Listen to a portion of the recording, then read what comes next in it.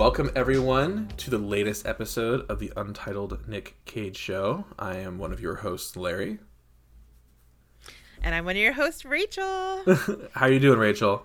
I'm good. I'm excited to talk about this movie. I watched it yesterday, and it's been very hard not to talk about. I've been holding it inside, and I'm ready to unleash my feelings. Yeah, I am very happy we did not watch this back in August. Oh, no. That would have been that would have been rough. Yeah, I suspected this would have been a rough go back then, having now seen it and knowing the layers of caged emotions. Yes. Pun intended.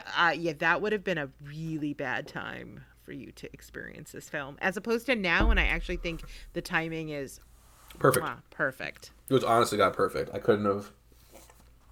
And we picked it here because of the Oscars, and I saw that he didn't get nominated. And a little bit of spoiler going forward is I haven't watched most of the Oscar films yet. I've kind of been burnt out by the Academy, just to be honest, recently. But yeah, this was a really good performance, and I would need some clarification about why he has gotten no recognition for it on a award level, because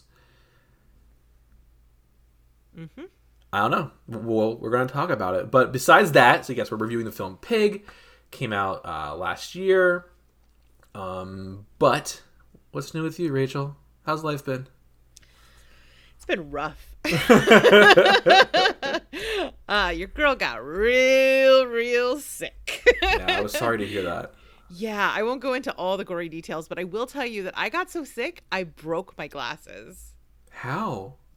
Well, see, what happens is when you're running to the bathroom because you're about to throw up and you faint and you land on your face and your glasses are on, they break. How are you now? I'm actually a lot better. Okay. Yesterday, I finally felt oh, I'm on the other side. So I'm good. And I'm what have I even done this month? And I was so sick. That's all I could come to mind. So I'm relying on you to bring the Well, you beat Alien Fireteam. I did beat Alien Fireteam, and that was a lot of fun. We crushed that game. Yeah, and it was so crazy because that was something we played back in August when you and Justin were trying to help distract me from what's going on with Dante.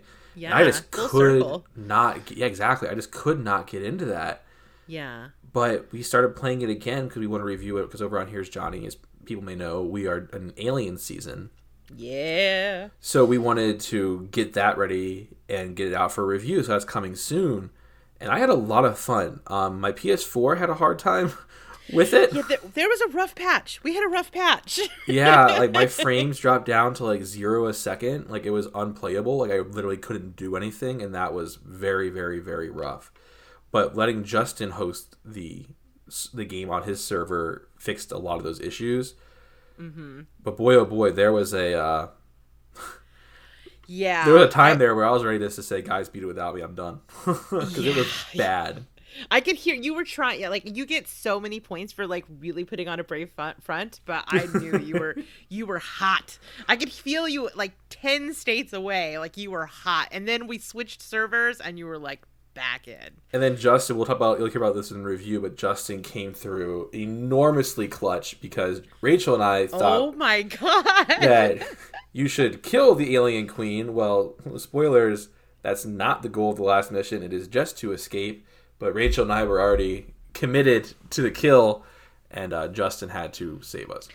Well, slight different version of history. You were committed to the kill, and you got hit. And then I was committed to being a teammate, so I tried to come and revive you, and then I got just murked by the queen.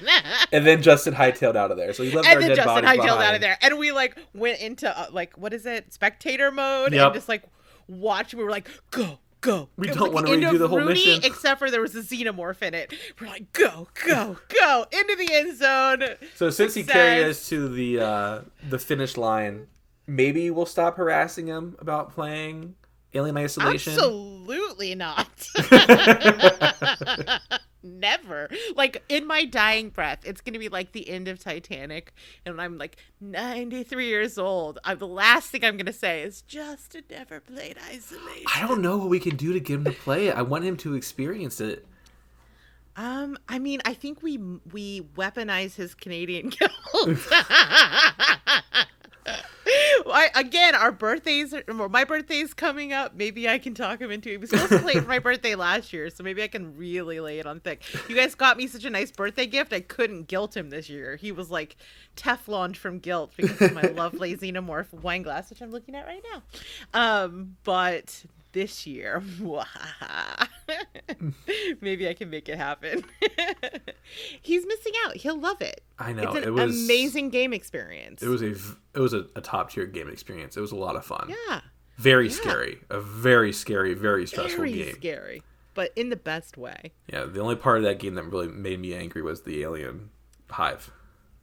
So were you multitasking? Tell the truth. No. You weren't? Because I thought maybe you were like had a game going, and that's why you weren't hearing the sound of the eggs opening. No. I was fully committed, and I'm just a fast. Like I move fast, and that game does not behoove. That game punishes. Yeah, it's a stealth game, so you have to. And there's a reason why I don't play Metal Gear Solid or Splinter Cell. That's not my cup of tea. When we played the Saw game. I've never heard anyone more mad about a tripwire who had not experienced it in real life. I hated it so much. Oh man, I forgot about that. I had a great gaming experience this month. Horizon Forbidden West comes out Friday. Oh, cool. So that's the one I'm looking forward to. Maybe I'll talk about that experience on the next episode. Also, the new, now supposedly Cyberpunk is finally good. I know Devin has been considering, after she beats Doom Eternal here, finally taking the copy I got for her in 2020 out of its collector's edition wrapping and playing it. I think now is the time. It's supposed to be best on PlayStation, and it's apparently a new game. So I basically was like, this is not a maximum ultimate, or what's the word, optimum experience. So I set it aside and I was like, I'm just gonna wait till they fix this game. And here we are. The time has come, and it is unfortunately at the exact same time my other most anticipated game is hitting. So Cyberpunk will have to wait a little bit longer. Yeah, they'll fix some more bugs. Maybe. The question is, can you still have sex with Keanu Reeves' character? I don't know, but I intend to find out. I guess. So how about you? Yeah, I was gonna say for myself, not a whole lot.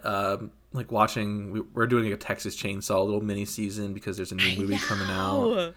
So excited. Yeah, and mainly school. My semester ends next week, but the new Destiny expansion comes out on Tuesday of next week. So I actually put the crunch in to try to get shit done so I can have that semester work done before the expansion drops. Listen, whatever motivates you. You know what I mean? That's going to get you through there, and then there's a sweet prize on the other side. Yeah, I took 3 exams today. Hideous. No wonder you're tired. And all I have left is a paper, which is 7 pages, which isn't that bad, and then a final data analysis project. All right, dude. And is this the end, or you're getting No. There's 6 classes left. 2 more this semester and then 4 more in the summer. But 2 more semesters. So you basically have, the rest of, you have spring and summer, and that's it? I graduate in August, yeah. Holy shit, dude. That's amazing. Yeah, it's definitely, when I'm in it, it is constant effort and work, but I'm just happy that it's going to be done fast. I mean, it was so fast. I remember when you started, I was like, this is going to be a very long process. I cannot believe we're almost at the end. Yeah, that's the only good thing about the terrible dark times we're in, is that time seems just to fly by if you aren't paying attention. I know. It's on one hand, it's good. On the other hand, it's so grim. You can't think about it. If you think about it, hello, darkness, my old friend. So I just fill my life with as much Cage and video games as I possibly can. Serotonin is what it's all about. Okay, but that's pretty much it. I looked around because obviously we have to talk about Cage news. Do you have anything? I saw you have something written there, but yes. So you're right. In a rare, unprecedented sort of moment, all is quiet on the Cage front. So what I did is I looked it up and I found a list of his most incredible headlines over the years, and I thought, Over the course of the show, if we have one of these bizarro world situations where Cage is not making a current headline, we could revisit one of his greatest hits. Okay. What do you think? I like that idea. That's actually a really cool idea. All right, good. Well, in that case, allow me to take you back to the utopian times of August 3rd, 2010. Okay. 2010. Where were you in 2010? I was at West Point. Okay, so not so utopian. All right, so this headline thematically is perfect, especially when I get into some details of the, background of the film. Okay. The headline is, Nicolas Cage took drugs with his cat. Good. All right, it's a short article, so I'm just going to go ahead and read it to you. Okay. This comes from stuff.co.nz. Does not have a byline, unfortunately, which is rude. Stuff, step your game up. People deserve bylines for the work that they do. All right, Nicolas Cage once took magic mushrooms with his cat.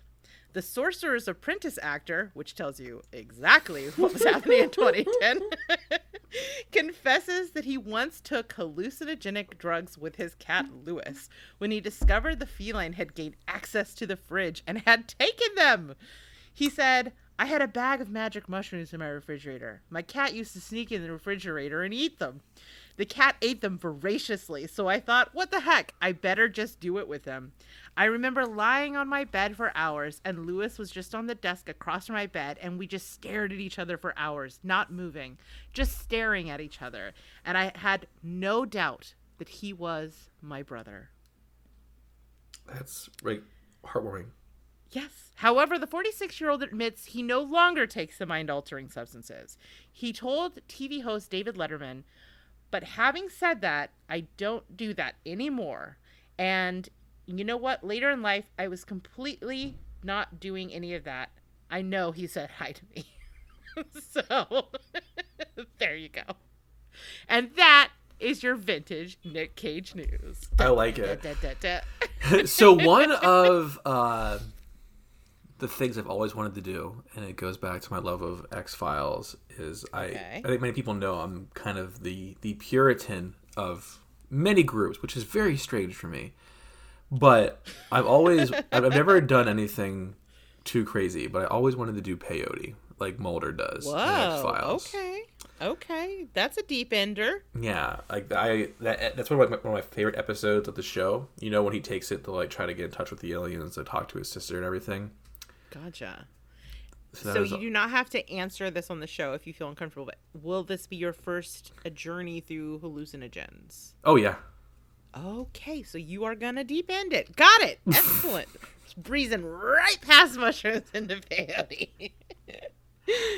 I don't know. I don't know. It's something that I've always been interested in, and it's more just finding the right time to do it and having somebody who can commit to like doing it with you.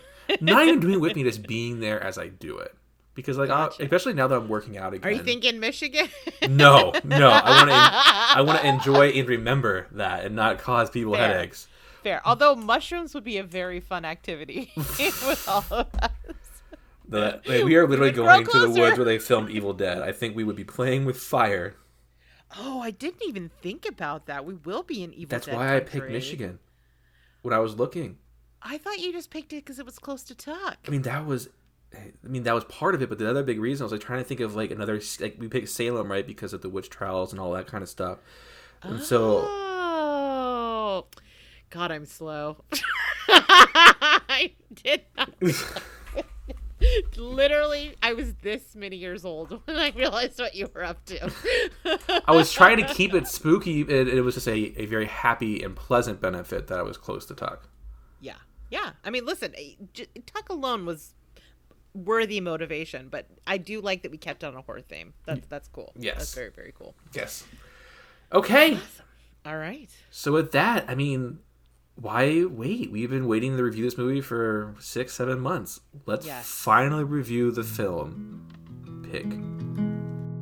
Hey, little girl, is your daddy home? Did he go and leave you all alone? Got a bad desire.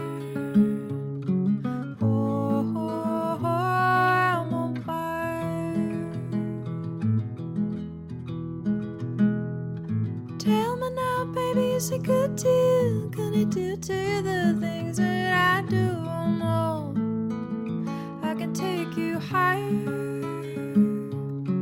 All right, hope you're ready. This is going to be a journey through all of Rachel's emotions. I'm just going to say this up front right now. I probably am going to cry during this episode because every time I try to talk to my partner about this movie, I start crying. Yeah, I actually didn't talk to Devin about it because I watched it when she was at work. Really? So this will be my first time speaking about it out loud. All right, let's see how we do. So you have the background for this.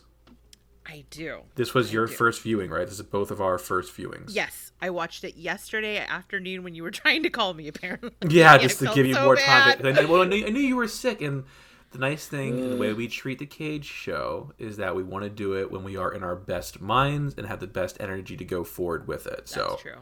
That's true. That is pushing one night is not going to change anything. Well, I appreciate you. Of course. I see you. I appreciate you. I receive it. Okay, so Pig is a film from 2021. It was directed and co-written by Michael Sarnowski and co-written by Vanessa Block. And it's kind of hard to define genre-wise, but I guess you would call it a thriller? Would you call it a thriller? Honestly, if I were to try to put this in a genre, Rachel, I would call this movie just art house. Yeah. Because I think That's fair. Because art house, I think, just really describes a lot of films, honestly, the best way possible.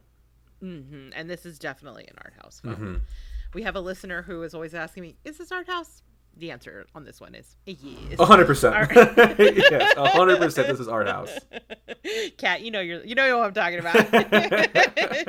Okay, but because I was going to say, this is just so much more than that, which I know we'll get into. When art house is at its best, it's the reason why I think calling it an art house film is appropriate, because when you get an art house film, I would also consider a film like Parasite art house. Right? Oh, it's absolutely art house. Because you can't put it in a genre. It's literally someone using cinema, movies, as a way to expect. It's not. It will not be confined into one genre. Exactly. Because I think you could argue this falls into the buckets of several, like drama, thriller, romance, crime. Yeah, but it's also not really truly any of those no, things. I think it would be selling it short if you try to put it into any of those. Absolutely. So, are you familiar with Sarnowski's work? No. That's because this is his first feature film. Okay, good. Yep. I was personally blown away by that fact. Prior to this, he has directed a handful of shorts, co-directed some episodes of TV, and then this, which is wild to me. What TV shows, out of curiosity? They were not ones that I was familiar with. Okay. He had sorry. You're good. I have IMDb open in front of me. I put you on the spot. It's my fault. It was something called Friday Night Legacy and Olympia. I had not heard of either of those. Okay. Neither had I. But he co-directed a total of 8 episodes between the two of them. Okay. All right, so the idea for this film actually came to him because he first saw a photo of a man with a truffle pig standing on a porch, and it just sparked his curiosity. And he started quickly building sort of a story up around this guy. And then he started doing some research into the world of truffles and discovered that there was this whole complex economic system that we do get some hints at that I definitely want to touch on in the film. Okay. And he once he started learning about this, he started building the story around both sort of the culture of both the hunting dogs and pigs, and the truffles themselves, which go for an upward of $100 per pound. So I wanted to talk about that real quick. Okay. The only experience I ever have had with truffles are B-dubs. Last summer, I think, had a truffle flavored wing sauce. Okay. And it was dog shit. It was absolutely terrible. So have it's you not had a subtle flavor? Have you had pure truffle? Like, do you know? No. Okay. No, I've only ever had things with truffle oil. Like, at that, what's the name of that movie theater? My brain is blanking. Alamo Draft House. They do a truffle fries that are pretty good. Interesting. But they do have that sort of mushroomy umami flavor. Yeah, I'm not a big mushroom guy in general, and we got those wings, and I was like, this is like, I'm happy because Devin was smart. She's like, get the sauce on the side. Just get the sauce on the side, and that's why she's smarter than me. And I also kind of feel like wings and truffle are never the two should meet. It is so funny because I am always intrigued by the fun sauces that B-dubs sometimes have. Like they had the sweet chili Dorito flavor for a brief time. Oh, okay, that I'm curious about, and that's also like a delicious sort of trashy combo that makes sense to me. And so I went there to get it, and they were sold out. And they're like, "Well, we still have the truffle stuff," and that was like over a year. Like they literally could not give it away. Like they were offering to give away. I wonder if it was questionable at that point. Questionable, and also like I wonder like if it was the pandemic that made people not wanna like have it. I just think you don't go to Wings to have, like, you don't go to like a chain wings place for truffle. No, you just don't. You go there for buffalo. Yes. You go there for Dorito. You go there for a spicy chili lime. My favorite is the desert heat. Are you getting crazy with some soy glaze or something? I'm not sure the last time you went to B-dubs, but when Devin and I don't know what B-dubs is, but I do enjoy a chicken wing. So, you ever been to Buffalo Wild Wings? Oh, that sounds familiar. Yes, maybe. So I never heard it called B-dubs. I guess I'm not. It very well might be a Midwest thing, Rachel. I don't know. But if you and Randy ever, I'm sure they have it on DoorDash out there. They have a pulled pork tater tot appetizer where it's just tater tots covered in pulled pork, covered in barbecue sauce, and covered in cheese. And Devin is a very, very big fan of like cheese fries, and she also likes tater tots. And we got it one time, and that's now our go-to appetizer when we go there. Wow. Granted, how do you guys land on the subject of tachos? Are you pro or anti? I don't think I've ever had those. It's nachos, but with tater tots. I might surprise her and make that sometime. Actually, I bet she would like that. We're both on diets right now, so the next time we have a cheat meal. It's called Buffalo Wild Wings. Uh-huh. Is that it? Mm-hmm. Okay, there is one locally.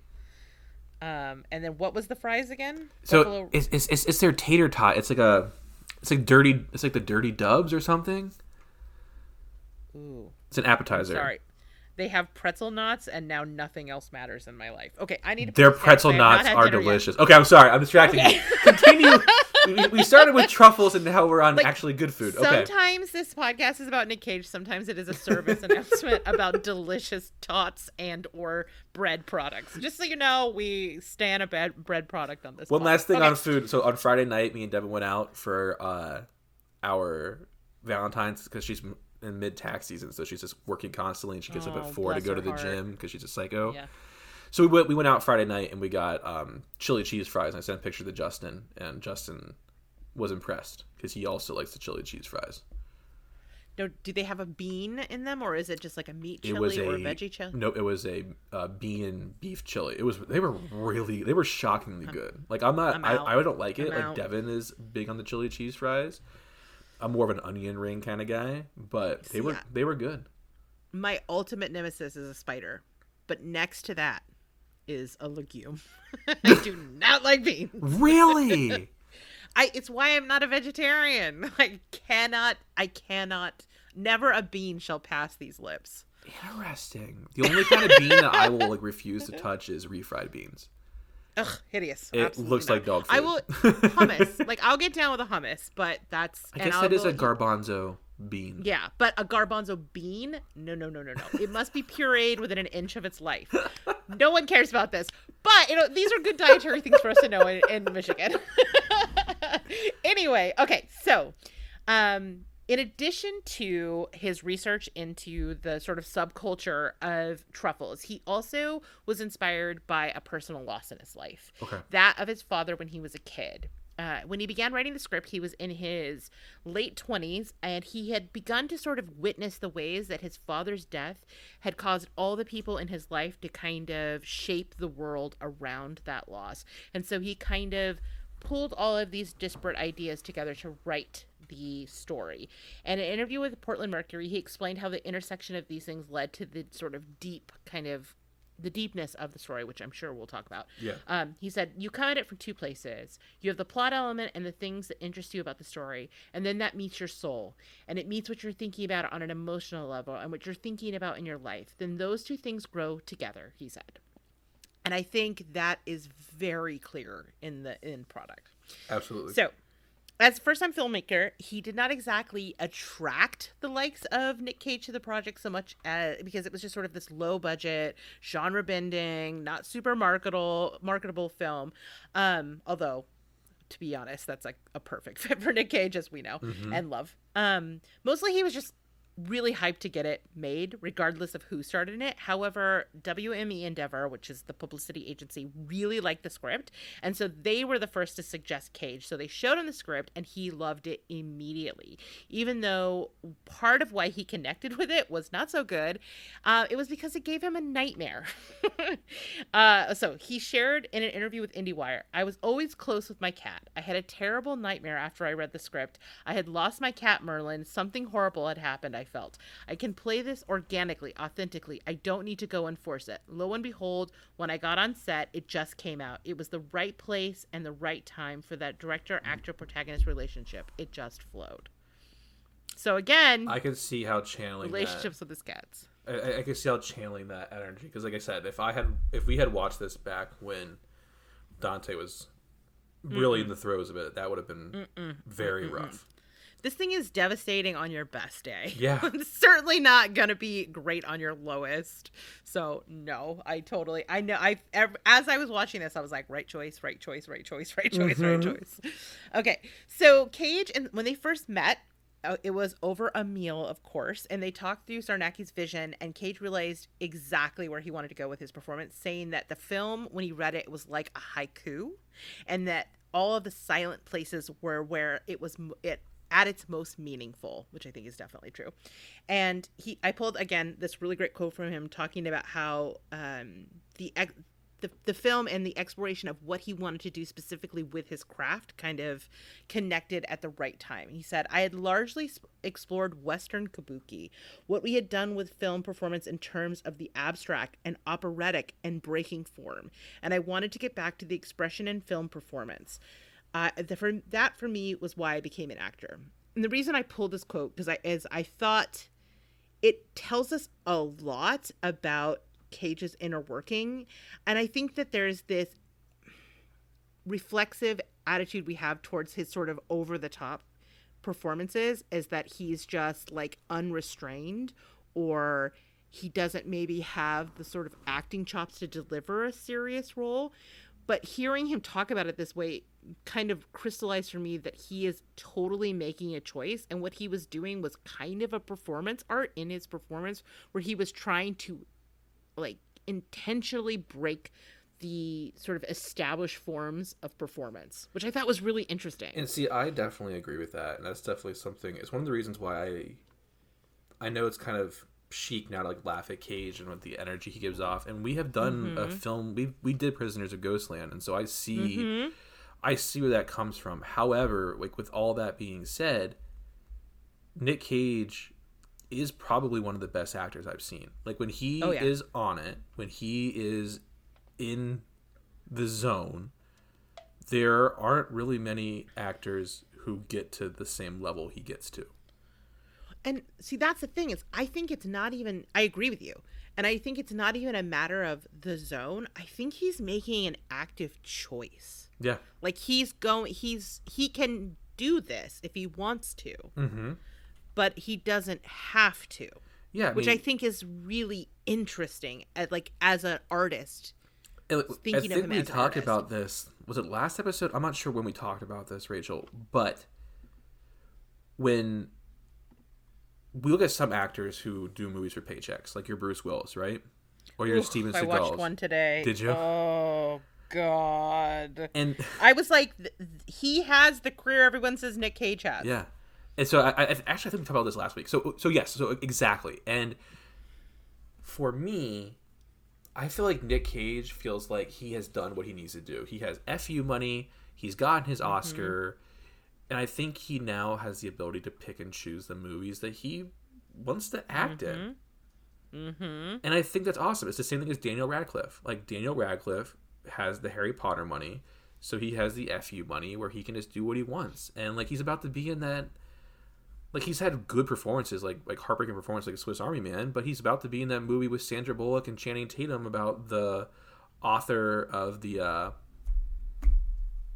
grandma romance novels. Yeah. Yeah, I think you told me about this. Yeah. Yeah, and it's just like... Is Nick Cage goofy? Sure. Like, we'll be honest. Is he a little bit goofy? Right. Sure. But when that man acts, when he puts it all out there, there aren't many who come close. You can't touch him. There really are not many who come close.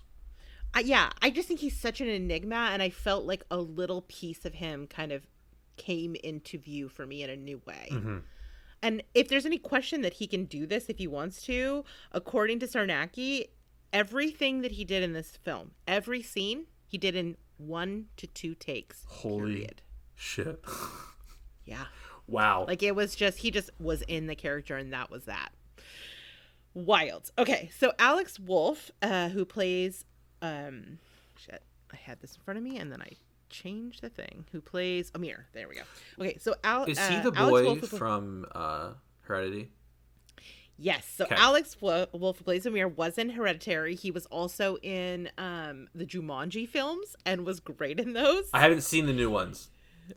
Oh, they're so fun. They're so dumb. They're so fun. They're like, I watched them on, I think I went and saw them in the theater on Christmas when they came out. They're perfect for that kind of viewing.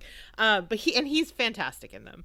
And it's just so funny to see him in that and in Hereditary. And then he was also in Old, which I have not seen. But he is incredible in Hereditary. And as I was watching this, when we get to the uncomfortable dinner scene with the family, I was like, is this in his writer that he only will take films where he has like heart crushing familial meals? So anyways, he was the next to join the cast, and he was drawn to the role in part by his desire specifically to work with Cage, who he actually credits with having taken his acting ability to the next level, because Cage is apparently such a collaborative and generous actor. Cool. And that's always good to find out. Right? And the two actually became really close over the course of shooting the film, to the point where Alex says that they talk, like they're still really, really tight. They're more like family than friends, which I think is so nice to hear. Yes. So in an interview with IndieWire, he recalled the instant connection that they shared when they met at the 2019 TIFF, the Toronto International Film Festival, just weeks before the show began shooting. He said, he was really going through a tough time right before we made this movie. He said, I was going through a really tough time before we made this movie. He, I think, was too. And we had a similar moment where we needed each other, which I'm like, oh my God, my heart. That's awesome. And I think, again, it really lended itself to the creating of this sort of lightning in a bottle film that surprised both critics and audiences for different reasons. All right. So just some basic film information. It was shot on location in Portland, Oregon on a $5 million budget in 2019 and was held for release until July 2021, where it received rave reviews and has a 97% on Rotten Tomatoes. And everyone was like, oh my God, Nick Cage is a good actor. And we're like, yeah, duh. We already knew that. But unfortunately, because pandemic reasons, it only earned $3.7 million at the box office. But it also got a lot of Oscar buzz at the time. Yeah, it did. However, here we are. Good news is it's out now on video on demand at Hulu, which is where I watched it. And if you haven't watched it, I paid $2 on Amazon to watch it. And I would have paid triple that. Auto buy. I might buy it because it's only $10 to buy it, and I might do that. It's so good. If you can endure it emotionally multiple times, this is definitely. And it's also very quick, which I think is nice because sometimes I love that hour and a half run time. Because sometimes art house films are, we'll just be honest, self-indulgent. I watched Nightmare Alley last night. Do you know how long that movie is? Probably close to 3 hours. It's 2.5 hours long. Yeah, no way. It's beautiful and it's very good, but it is too long. And this movie is the exact right runtime. It does not need to be any shorter. Should not be any longer. Perfect. All right. So plot. A very quick synopsis. Spoilers going forward, and I don't know if it's necessarily a trigger warning, but Yeah. this is a heavy film. Not in Yeah. what you see, but in the context. That fair? I mean, the performances are so good. This thing is like I described it as a punch to the heart. Yeah, and I think that is incredibly fair. I think that's accurate. All right, so we are introduced to Cage and his pig. They live remotely. He seems to have very limited contact with the outside world, with the exception of Amir. That's not his name in the movie, though. What's his name in the movie, Rachel? Amir is his name in the movie. Is it? Alex Wolff is the director. Okay, sorry. I got backwards. Yep. Okay. No worries. Nick Cage gets attacked, and his pig gets taken. And he reaches out to the only person who he has contact with in the outside world, which is Amir. And they start kind of back tracing where it could have gone. Through this process, we find out that Nick Cage was once the best chef in the area. And that Renowned. he had actually served a meal to Amir's mother and father, and that was the happiest that they ever had been. We kind of go on this journey learning more about Nick Cage's chef Fel, and we meet Amir's dad. We find out that Amir's dad was the one who had the pig stolen, because Amir's dad is a big time purchaser of the truffles. In order to persuade Amir's dad to give him the pig back, he prepares the exact same meal that he prepared for Amir's parents all those years ago, because he says he remembers every single meal he ever cooked. And that is when this movie decides to just punch you as hard as it can. And the crackheads, who were the ones who kidnapped the pig, had killed it in their attempt to capture it. Cage falls to the floor. Oh my god, you're gonna make me cry. Stop. And then we cut back to him in his cabin in the woods by himself. And he plays probably my favorite Bruce Springsteen song. And that's it. Oh, and the big kicker is that the pig wasn't even a truffle pig. It was just his friend.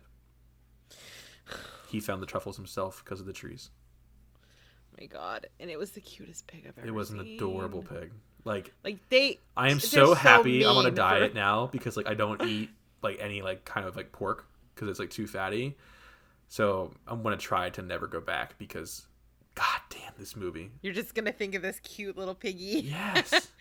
Yeah, they found the cutest pig on the planet to be in this movie. It's like this sort of fuzzy golden pig. It is the cutest pig I've ever. I mean, I like pigs. I think pigs are cute in general.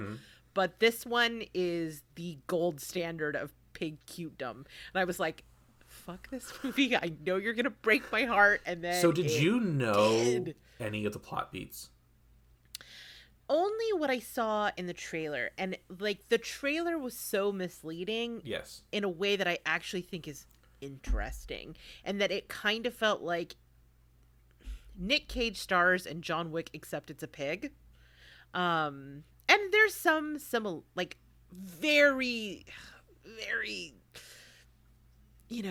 tangential kind of similarities. Like, it is about a man who is broken after the loss of his wife, who has instilled a lot of love into this pet that is taken, or killed in the case of John Wick. But that's kind of where the similarities, and although it does kind of sort of start off in this place where you're like, ooh, we're gonna get into the underground of this, which I thought was fascinating, by the way. Yep. I was so excited that we dipped into that, because it was like, it reminded me so much of marijuana culture in Northern California and Southern Oregon. And I was like, oh, of course, this is a cash crop. Of course there would be sort of similar sort of underworld stuff with this. And then, but in this case, it's not drugs on the other end. It's this like fine dining, high elitism. class, Yeah. Elitism. I was just like, this is so interesting. I would watch a movie that was just about this. But I didn't totally know what the film was going to be, and I in the same way that I knew that this film was going to devastate me, but I didn't even know how it was going to devastate me. Like, yes, it got me in the way that I expected, but it also got me in all of these other ways that I was not expecting to be so emotionally connected. And that's to this very film. similar to me too, because I saw the trailer, and in my head, I had heard that Cage's performance was stellar, but at the same time, I was getting like the Taken vibes, you know? Right. And I was like, right. Like, what is this going to be? And as this movie unfolds, as you find out more and more, and as you go on this journey, there's just so much there when we basically have 3 actors. Mm-hmm. And it's Cage, Amir, and then Jamie Lee Curtis's boyfriend from Halloween H2O. Adam Arkin, who plays Darius. I'm pretty sure that's Jamie. I'm almost 100% positive that's her boyfriend in H2O. That's hilarious. Adam Arkin was in that, huh? Okay. I'll have to check. But we check nothing on here. We just say things. I was truly blown away, and just the fragile nature of everything. Yes. And the humanity in this movie. And it's beautiful, and it's slow, and it's well paced, and man,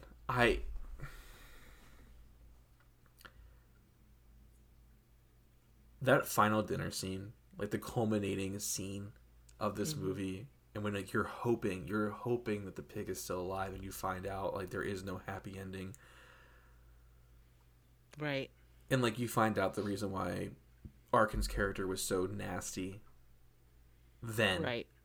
That there was an undercurrent of guilt. Was because like he fucked up. Mm-hmm.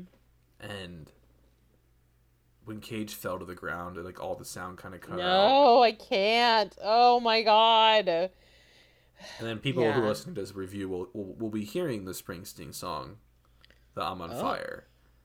Okay. Because that's like the only real song in the movie, right?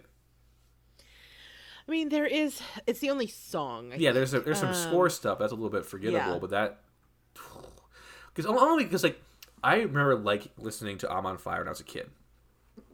When you listen to it now, though, and you listen to the lyrics, yeah, I mean Springsteen. It's it starts out with "Hey little girl, is your daddy home? He went and left you all alone," and you're like, "Oh my god!" But it worked. It worked. The cover of it worked really well, and it was one. Can you pull the cover of it? I actually think that would be. It's so beautiful. Oh, that's what I'm using. I'm not using Brace. I'm using the one from the movie. Yeah, it is. Yeah. Damn it. I think it's so interesting that this movie, you were saying Taken and I was saying John Wick, is that it is kind of set up to lean into kind of a righteous sort of anger, and the movie itself is the antithesis of that. Yeah. Like it's the antithesis of the sort of anger that we're sort of living in perpetually right now, that life as it is right now gives us this weird permission structure to exist in.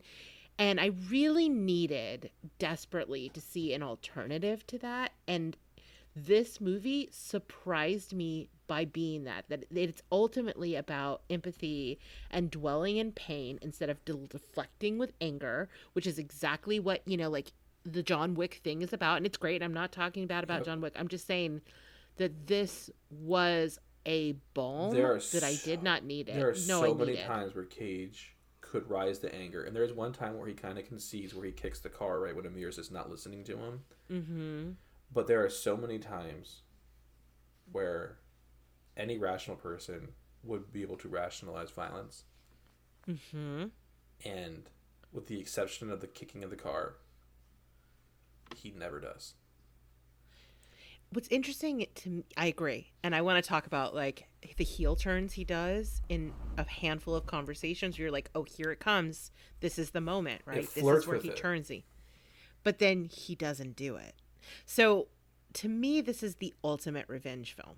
And the reason is if at its core, the motivation for revenge underneath the anger, underneath the violence, is about trying to make someone else you feel the way that you feel. Yes. Feel the pain that you feel the emotion that you feel.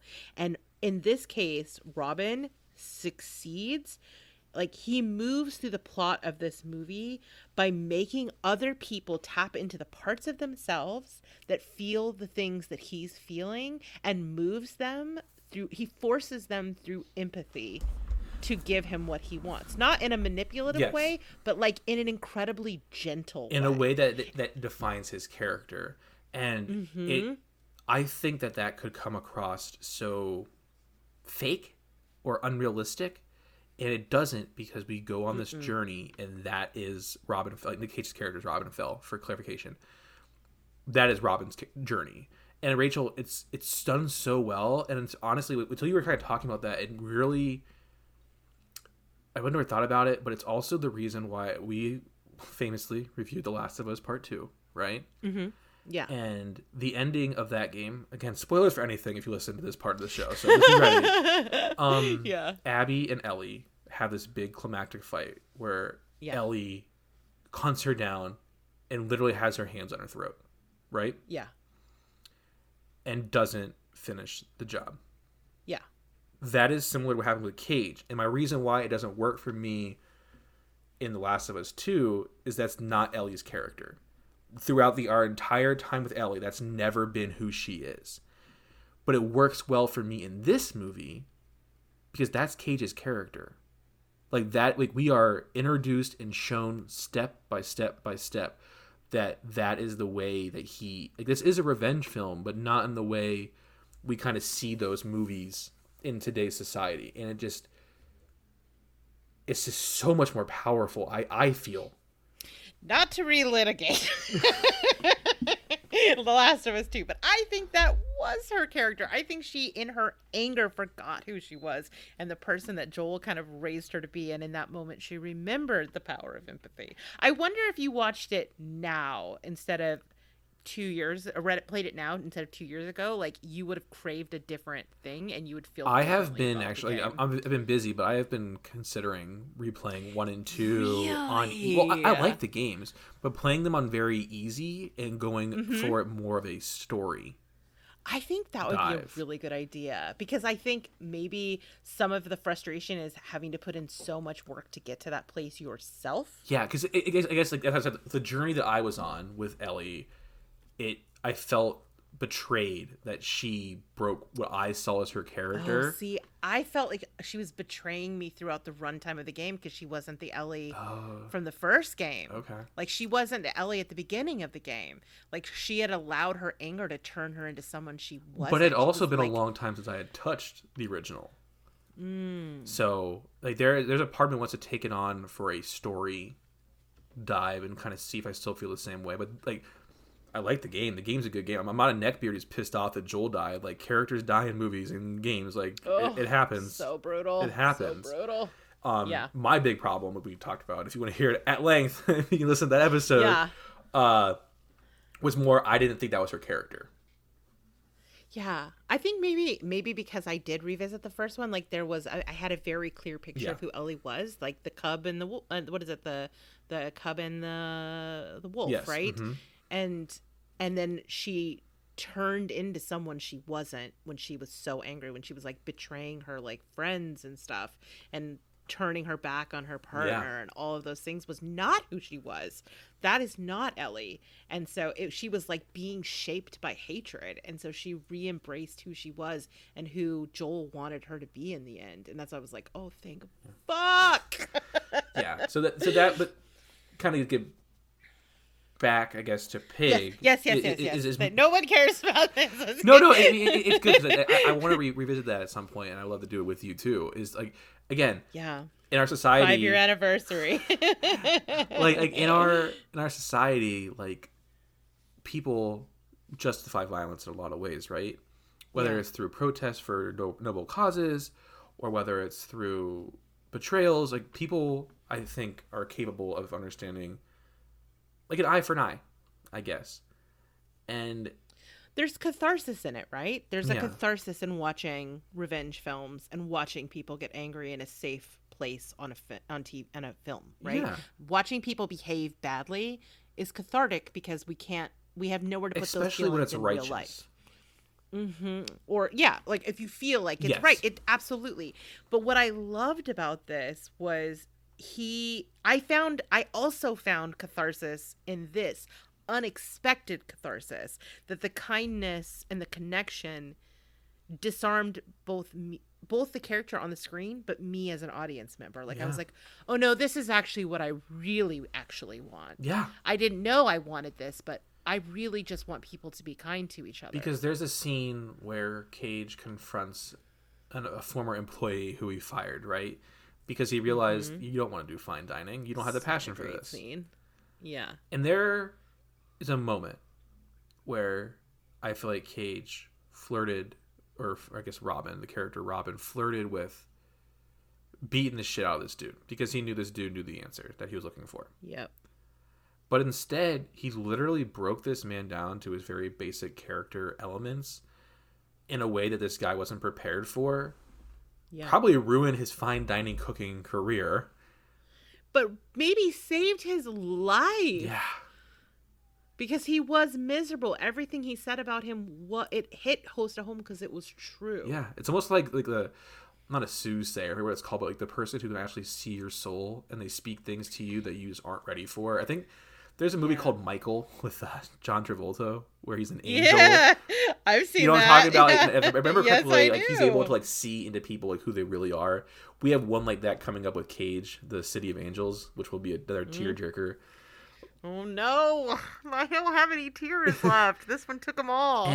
But no, I agree, Rachel. Especially like in a world where like people want to get what they perceive as justice or being justified in their anger and their hate, to see Cage not necessarily get justice for his pig, but to enact revenge in a way that honestly is more devastating than an ass beating.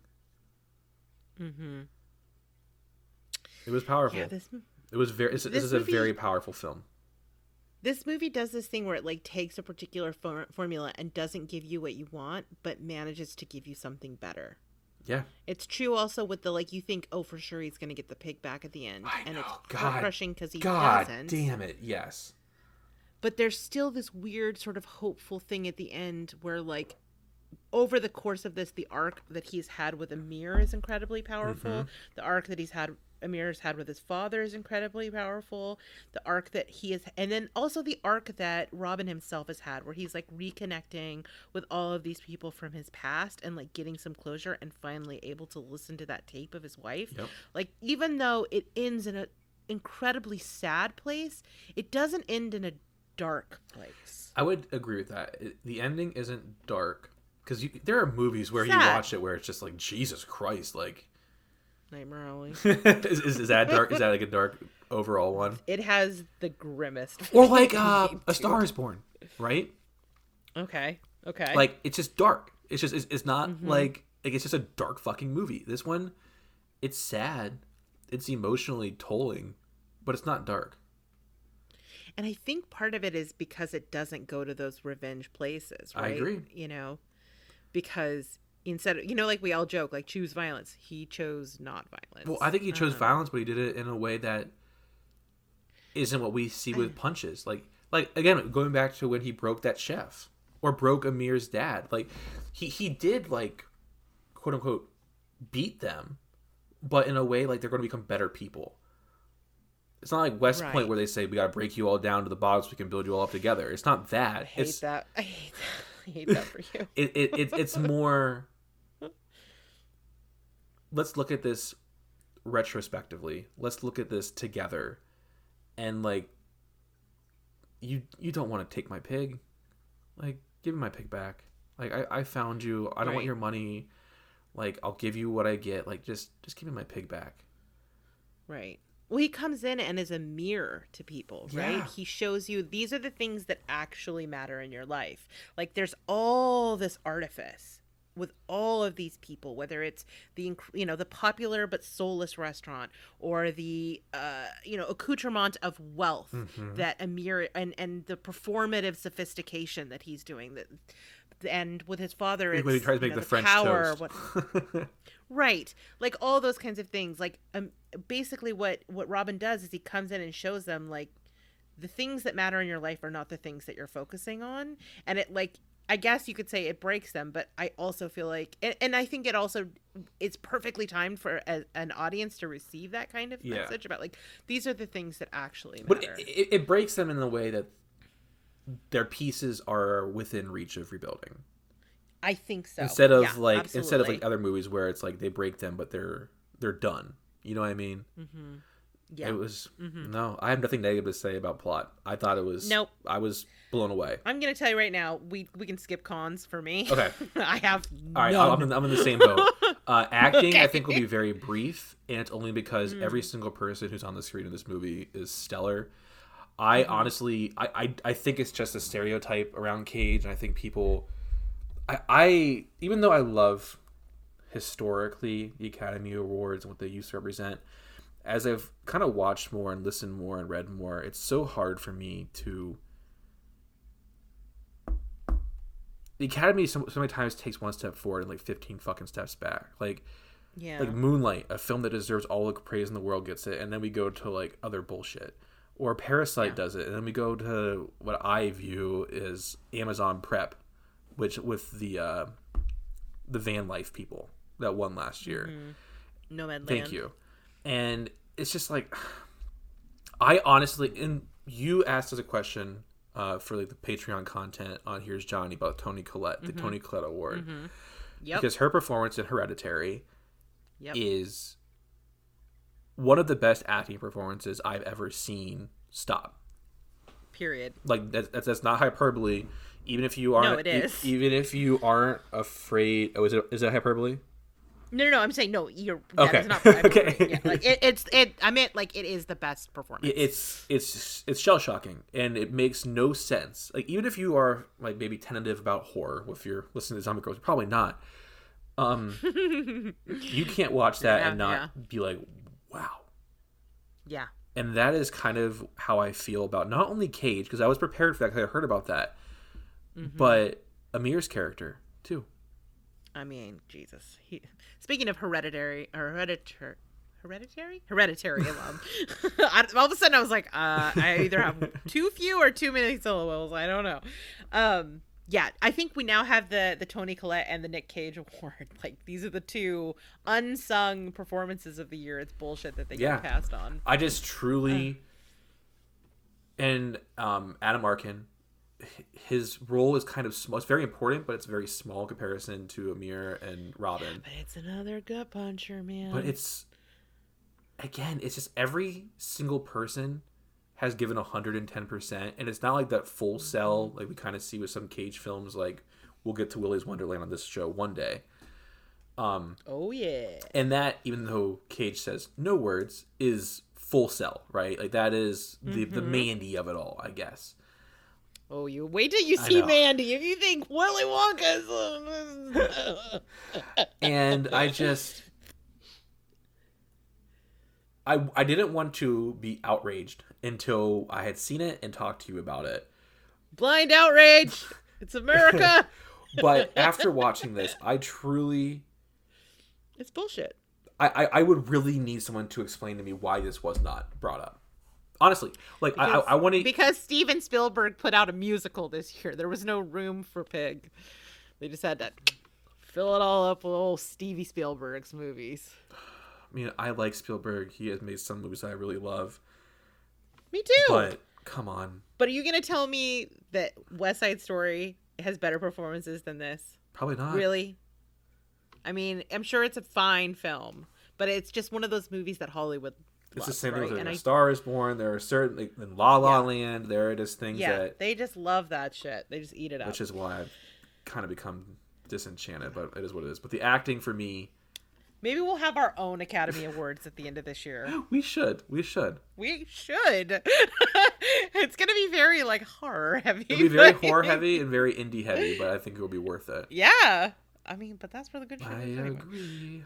But yes, nothing like everybody's amazing. Like every single person who they put on the screen for more than 60 seconds is giving you 110%, and it's great because they all are, and it is just it's a lovely. It is a lovely performance across the board, and like I said, when we talk about plot, it accentuates the journey our characters go on, the sadness, and ultimately the growth that they all get a chance to get. You there? Yeah. Oh yeah. Sorry, I thought you were pausing. I thought it was a pause, and I didn't want to step on you. Good, good. So I'm glad you brought up Willy's Wonderland because I actually think that there is an interesting comparison between these two like performances specifically, and that he's working in silent spaces. Yes. And we saw him do it on a bombastic level in Willy's Wonderland where everything is happening internally, like there's an internal life. And what I love about this is he takes that ability and he turns in like an exquisitely understated performance with it. He can get you a man who can do both. He does both. And you just get this sort of whiplash in these moments, which we've touched on, where you can see that the traditional plot beat, the formulaic plot beat would be for him to turn to anger. And instead, you watch it process across his face, and he's like, I'm going to try a different tack. And he goes into these like very emotional places. And it's so impactful. I think another scene that I would point out for how amazing his performance is, there is a moment where he walks by the house he used to live. Oh my God, the thing with his kid, the kid. Yeah, is and that could have been so creepy. Because Cage is a dirty mountain man who is covered in blood by this point. Right. And he goes into the backyard, the house he used to live in. He sits on the back porch, and there's like a younger kid sitting there. And they have a conversation about the kumquat tree that used to be in the backyard and how it tastes when cooked.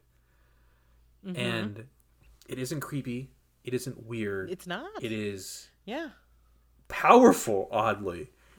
Yes, it's an incredibly sweet It serves scene. nothing about pushing the plot forward at all, but it gives us an insight into Cage's character. Yeah, and there is no like the mom running out and pulling your kid away. There's no jokes. It's literally just him saying, "Yeah, used to live here. What happened to the tree?" Talking about how to cook it, and I don't know. Yeah.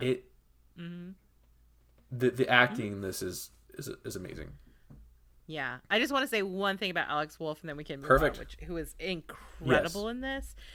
There were two other scenes that absolutely broke me in this movie, and they were the companion scenes where he's talking to his parents, each of his parents, quietly and childlike through a door, and neither of them are capable of hearing him in different ways. Oh my God, I'm getting emotional. Hold on.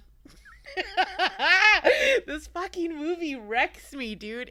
This stuff with Amir and his parents is brutal, but like in the most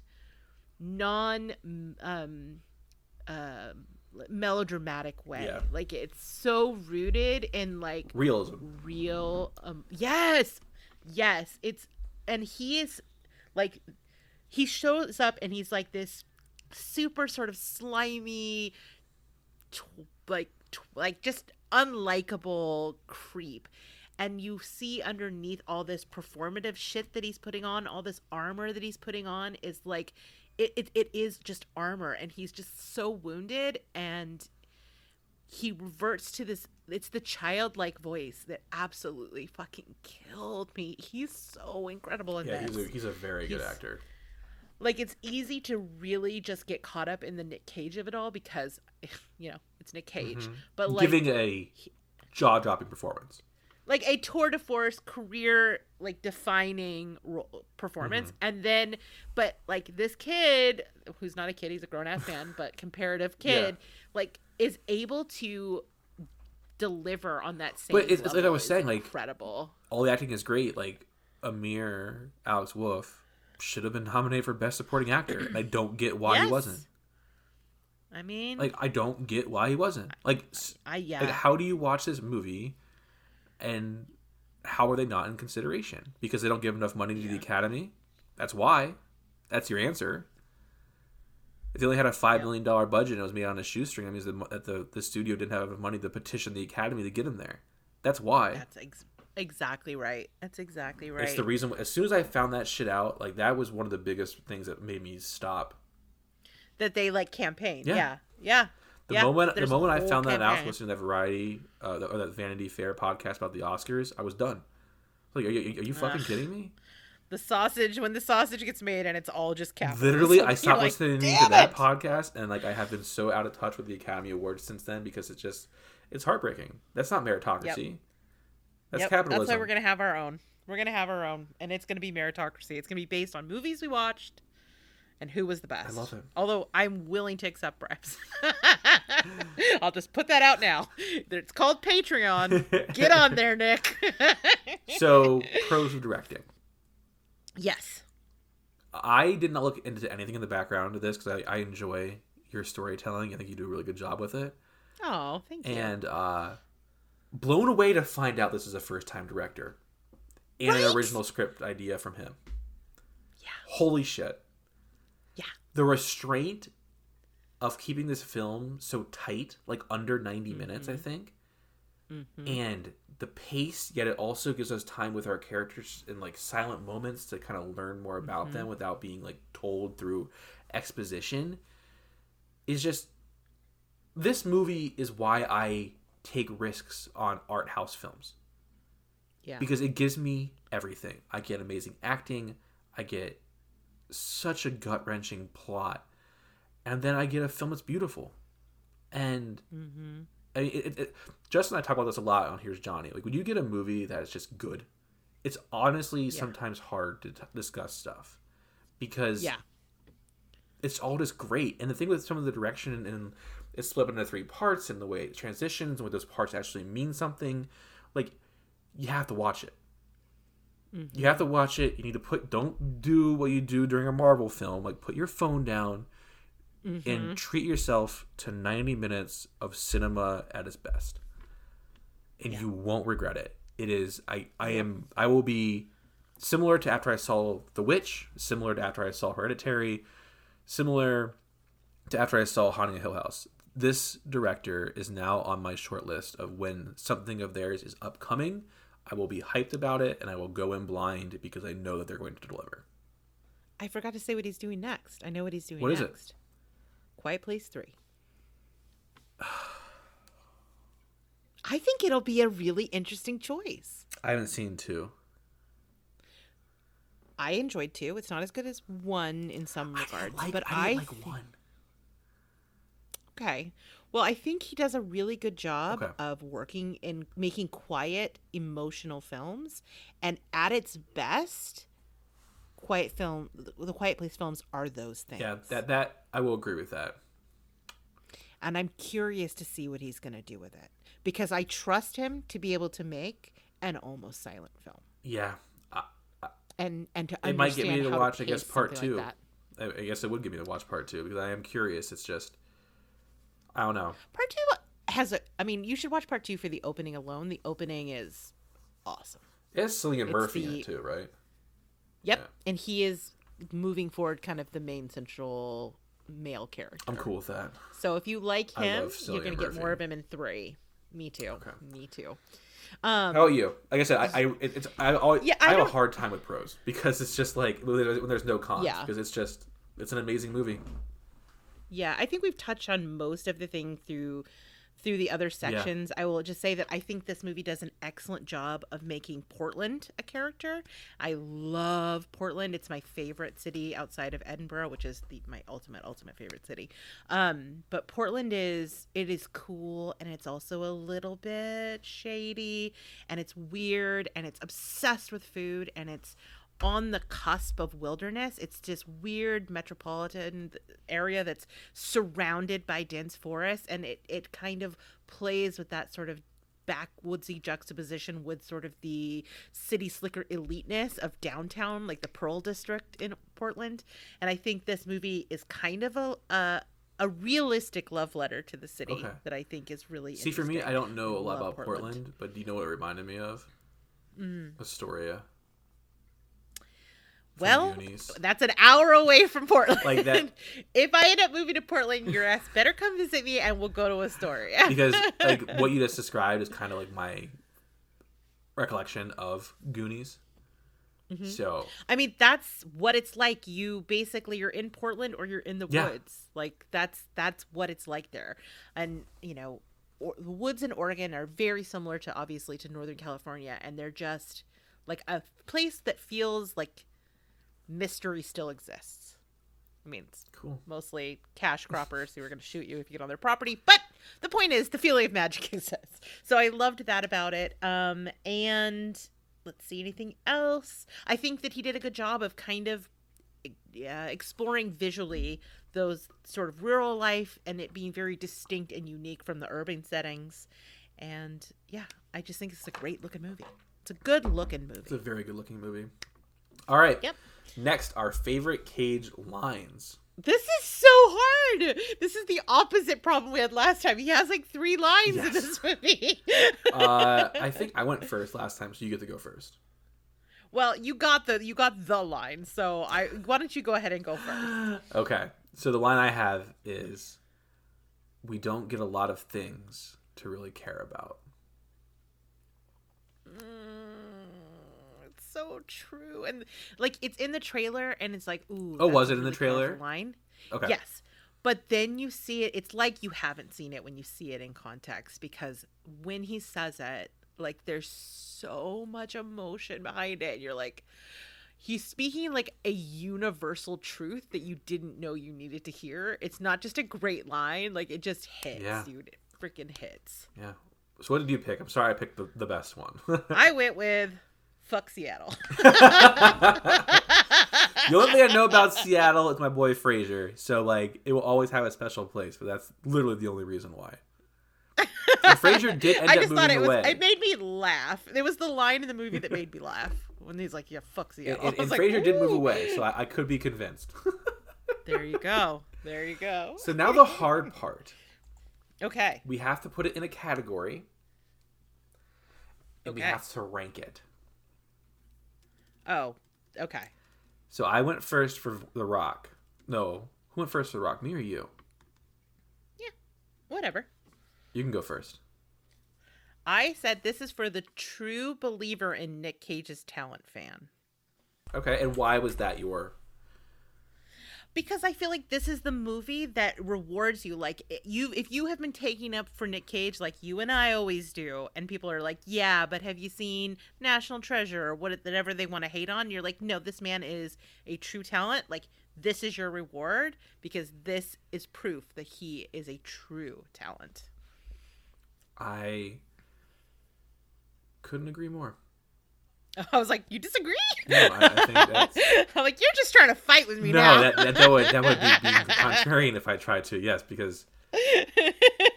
So I had a hard time because I've kind of been going the Nick Cage something each time, right? Yeah. And I wanted to do the emotional. Like I was trying to find something to do it that way. Yeah. And I'm actually going to break my running thing, and this is going to be for the impassioned Nick Cage fan. Oh, yeah, so much feelings. Because I'm telling you, even if you think you're cold and dead on the inside, like sometimes me and Rachel feel watching some of these horror films. Mm-hmm. 9 Saw movies in a month. It's a brilliant film. I just truly don't know what else to say besides that, other than it is just it's a brilliant film, and it's not what you expect, especially if all you've seen is a trailer, and you're just going to have a really enjoyable time. You'll never look at an empty cast iron skillet again. No. The same No, way. you won't. You're going to weep into that empty cast iron skillet. So right now, our rankings go The Rock, Valley Girl, Family Man, Racing with the Moon, Prisoners of Ghostland, and The Best of Times. Mm-hmm. We have an asterisk next to The Rock because as of right now, we believe that will be a definitive film that you'll have to watch in order to to really grasp Cage. Still agree with that. I do. The asterisk stays in my opinion. I agree. we had a movie where we saw Cage show us the talent that was there, and that was Racing with the Moon. Obviously, it's a little bit lower because Cage isn't the forefront. That's Sean Penn's movie. Like, yeah. However, this is Cage's world to shine in. This is Cage giving us. Again, I don't even know if I've seen it unedited or from front to back. What was the one who won Leaving Las Vegas? That's what we got the Academy Award for, right? Mm-hmm. I don't think I've ever seen that unedited and like front to back. I'm almost positive I haven't. Okay. And so I assume we're going to see top tier Nick Cage acting in that, even though I think that movie is kind of like a little bit unhinged too. Yeah. From what I remember. Yeah, I mean, he's someone that is partying himself to death. So I think that... I don't think it's going to be subtle, quiet conversations. Yeah, I think that there is a chance my thoughts might change, and I'm curious to see what you think.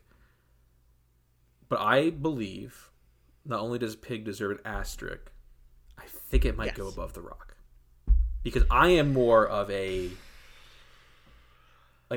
similar to why I was pushing for Racing with the Moon to be higher, I like good acting performances. And even though I love The Rock, I mean, I picked it for my birthday, this movie was amazing. I was really blown away by every aspect of it. So I would be cool putting it at 1 or 2. But I do think right now, as far as the best Cage performance we have gotten, I think this is it. At least for the performances that I prefer. For sure. Yeah, I mean, this to me is a career-defining performance up there with things that, like you said, that we're going to get into. Yeah, I've been waffling as well. Like, I knew for sure that it belonged in the top 2 spots, and I'm like waffling back and forth between the two because I'm like, okay, maximum Cage, and this is so restrained that like we're not getting a volume of Cage. And that's the question, right? Sorry, go ahead. Yeah, but like honestly, like you're because I'm so on the fence, I'm happily swayed to put this in the top spot because it is on my Mount Rushmore of Cage. I agree. Like, I don't think it's in the top 2, and I think that The Rock and Pig will be up there for a while. There are some that I think are going to fight for those top 4 spots, like the final 4. But with that being said, it's just like, if I'm being honest, what I like the most when I sit and watch movies are like performances. I want to see a thespian give me everything, and this movie has all that. And we talked about The Rock. I love The Rock. I've seen The Rock a tons of times. It's the reason why I wanted to do science. But if I'm going to be honest with myself and talk about a movie that I think is better and a better performance from Cage, and if I were to say, do you want to see why people like Nick Cage and why people say he's a great actor? Watch this. I think I would say, if you want to see why Nick Cage is a great actor, I think I would say watch Pig. I would definitely say watch Pig over The Rock. Yeah. I mean, I would say, at this point, rent both of these. When I'm thinking about the Mount Rushmore at the end, I kind of want to see it almost like a spectrum. Like like George Washington is like one end of Cage, and Pig is on the, Teddy. Lincoln. Yeah, like, exactly. Like, I kind of want to see, so like, I feel like right now we would have Nick Cage, or The Rock would be on George Washington, and Lincoln would be Pig. Yeah. And there'll be a couple more in between, right? That like show this full spectrum of him. So I think they absolutely belong in the top 2 spots. I say let's put it in number 1 because at the end of the day, I don't think The Rock is going to be number 1, but there's a chance that we might feel like Pig belongs. I would agree with that because I think that there are 2 90s films that will beat The Rock. So I think that's the way to think about it. Yeah, Con Air and Face Off are coming. Right? Exactly. Right? So I think, and then there's also like Moonlighting and Leaving Las Vegas. So I do feel like I think Pig's got to take number 1. I think so too. I think what you I had to talk it through, but I feel good about it now. The journey, right? I think that's a really good point because I think you're right. Again, even though I love The Rock, there are better versions of that Cage. Con Air and Face Off, I imagine, will knock down the Rock. I mean, Con Air. Come on. Come on. It's so good. He's got those long locks. It's going to be, oh man, we have such sights to see. Okay. Yeah. Don't you love that you now get that reference? I do. And I do want to clarify, Adam Arkin was Jamie Lee Curtis's boyfriend in Halloween H2O. I was correct. There you go. Boom. Do not question Larry on trivia about Halloween. That is the takeaway. He is untouchable. It is my, well, that and Scream, so. Okay. We're going to wrap this up, head on into the closing, and then get things moving.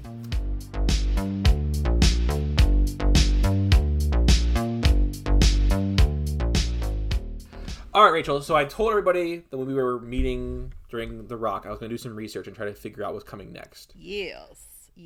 Scientist does research. It's not going to be Birdie. Oh. From what I've seen online, and I found a couple web pages talking about it, the Cotton Club, which came out before Birdie, has 3 main narrative arcs. One of those arcs belongs to Cage. Okay. It's like a third rule. Like as long as he's in the top third, we'll go for it. And it's gonna be very interesting because it's Coppola. Oh, that is interesting. Mm-hmm. So it's going also costumes. Yes, this looks like it's going to be a very interesting movie. So Birdie will be after that, because as soon as you told me that Roderick was in it too, I was like, oh, let's go. But Cotton Club will be the next entry. So if you're playing along, make sure you watch that. Feel free to send us in emails if you have seen it or if you have thoughts on it. Speaking of emails, Rachel, do we have anything for this week? One. Okay, yeah, we did actually get one from Peter, who has written us in the past. Okay, Rachel, we'll go ahead and read. What does Peter have to say? All right, so Peter has some random ideas for us. He said, you could start pulling elements from the current Cage movie being reviewed as bingo card worthy. Not actually build a card, but more in the vein of put that on a t-shirt statement. Simple, quick, moving on. Okay. A mini segment, again, using the current Cage movie performance, suggests a recasting of a different movie actor that the performance would work perfectly in, seriously, for yucks. Either could be entertaining. For example, which Cage would you cast to take on Keanu's role in Coppola's Dracula? Okay, that's actually kind of fun. For a bigger conversation, maybe try and recast Cage with someone else. Maybe pull a different Cage performance from a different movie instead. Would Mandy's Cage work in Prisoners of Ghostland?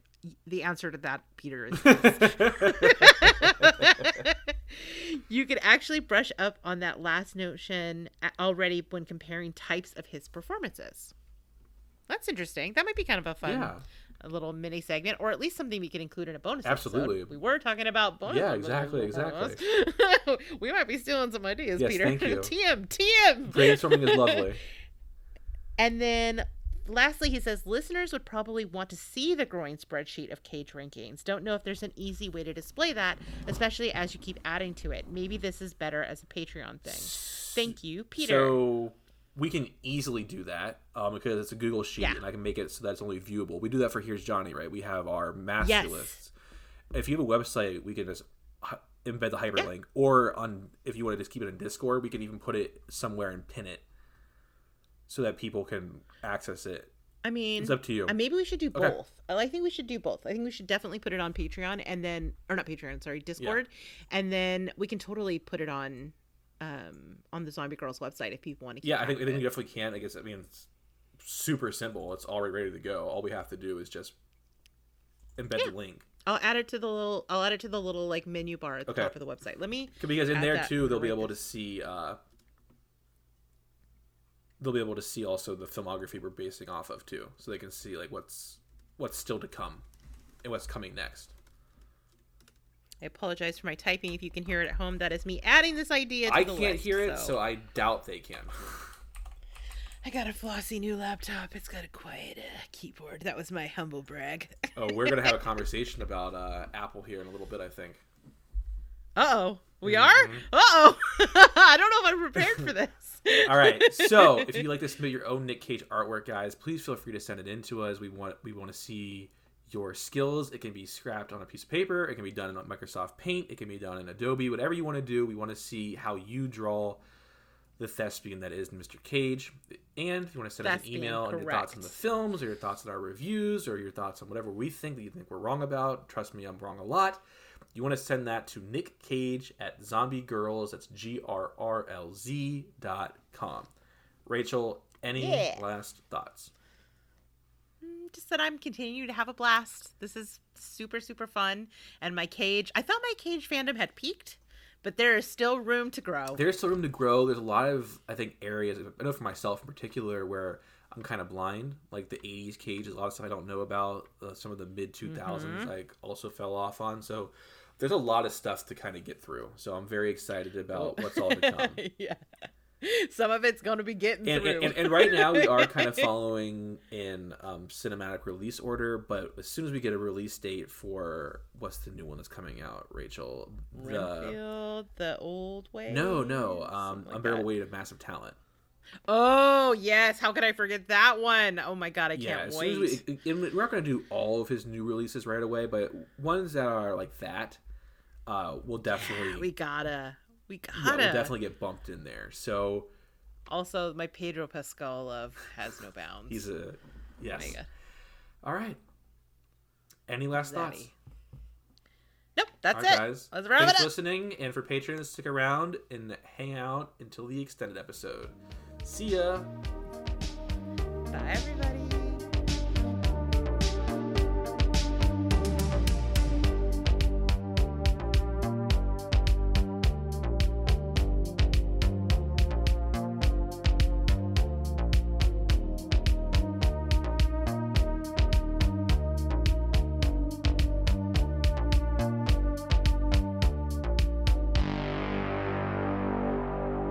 Yes, hello everyone. Welcome to the extended episode. I always forget to do that. I always just figure if they stuck around, they know it's coming.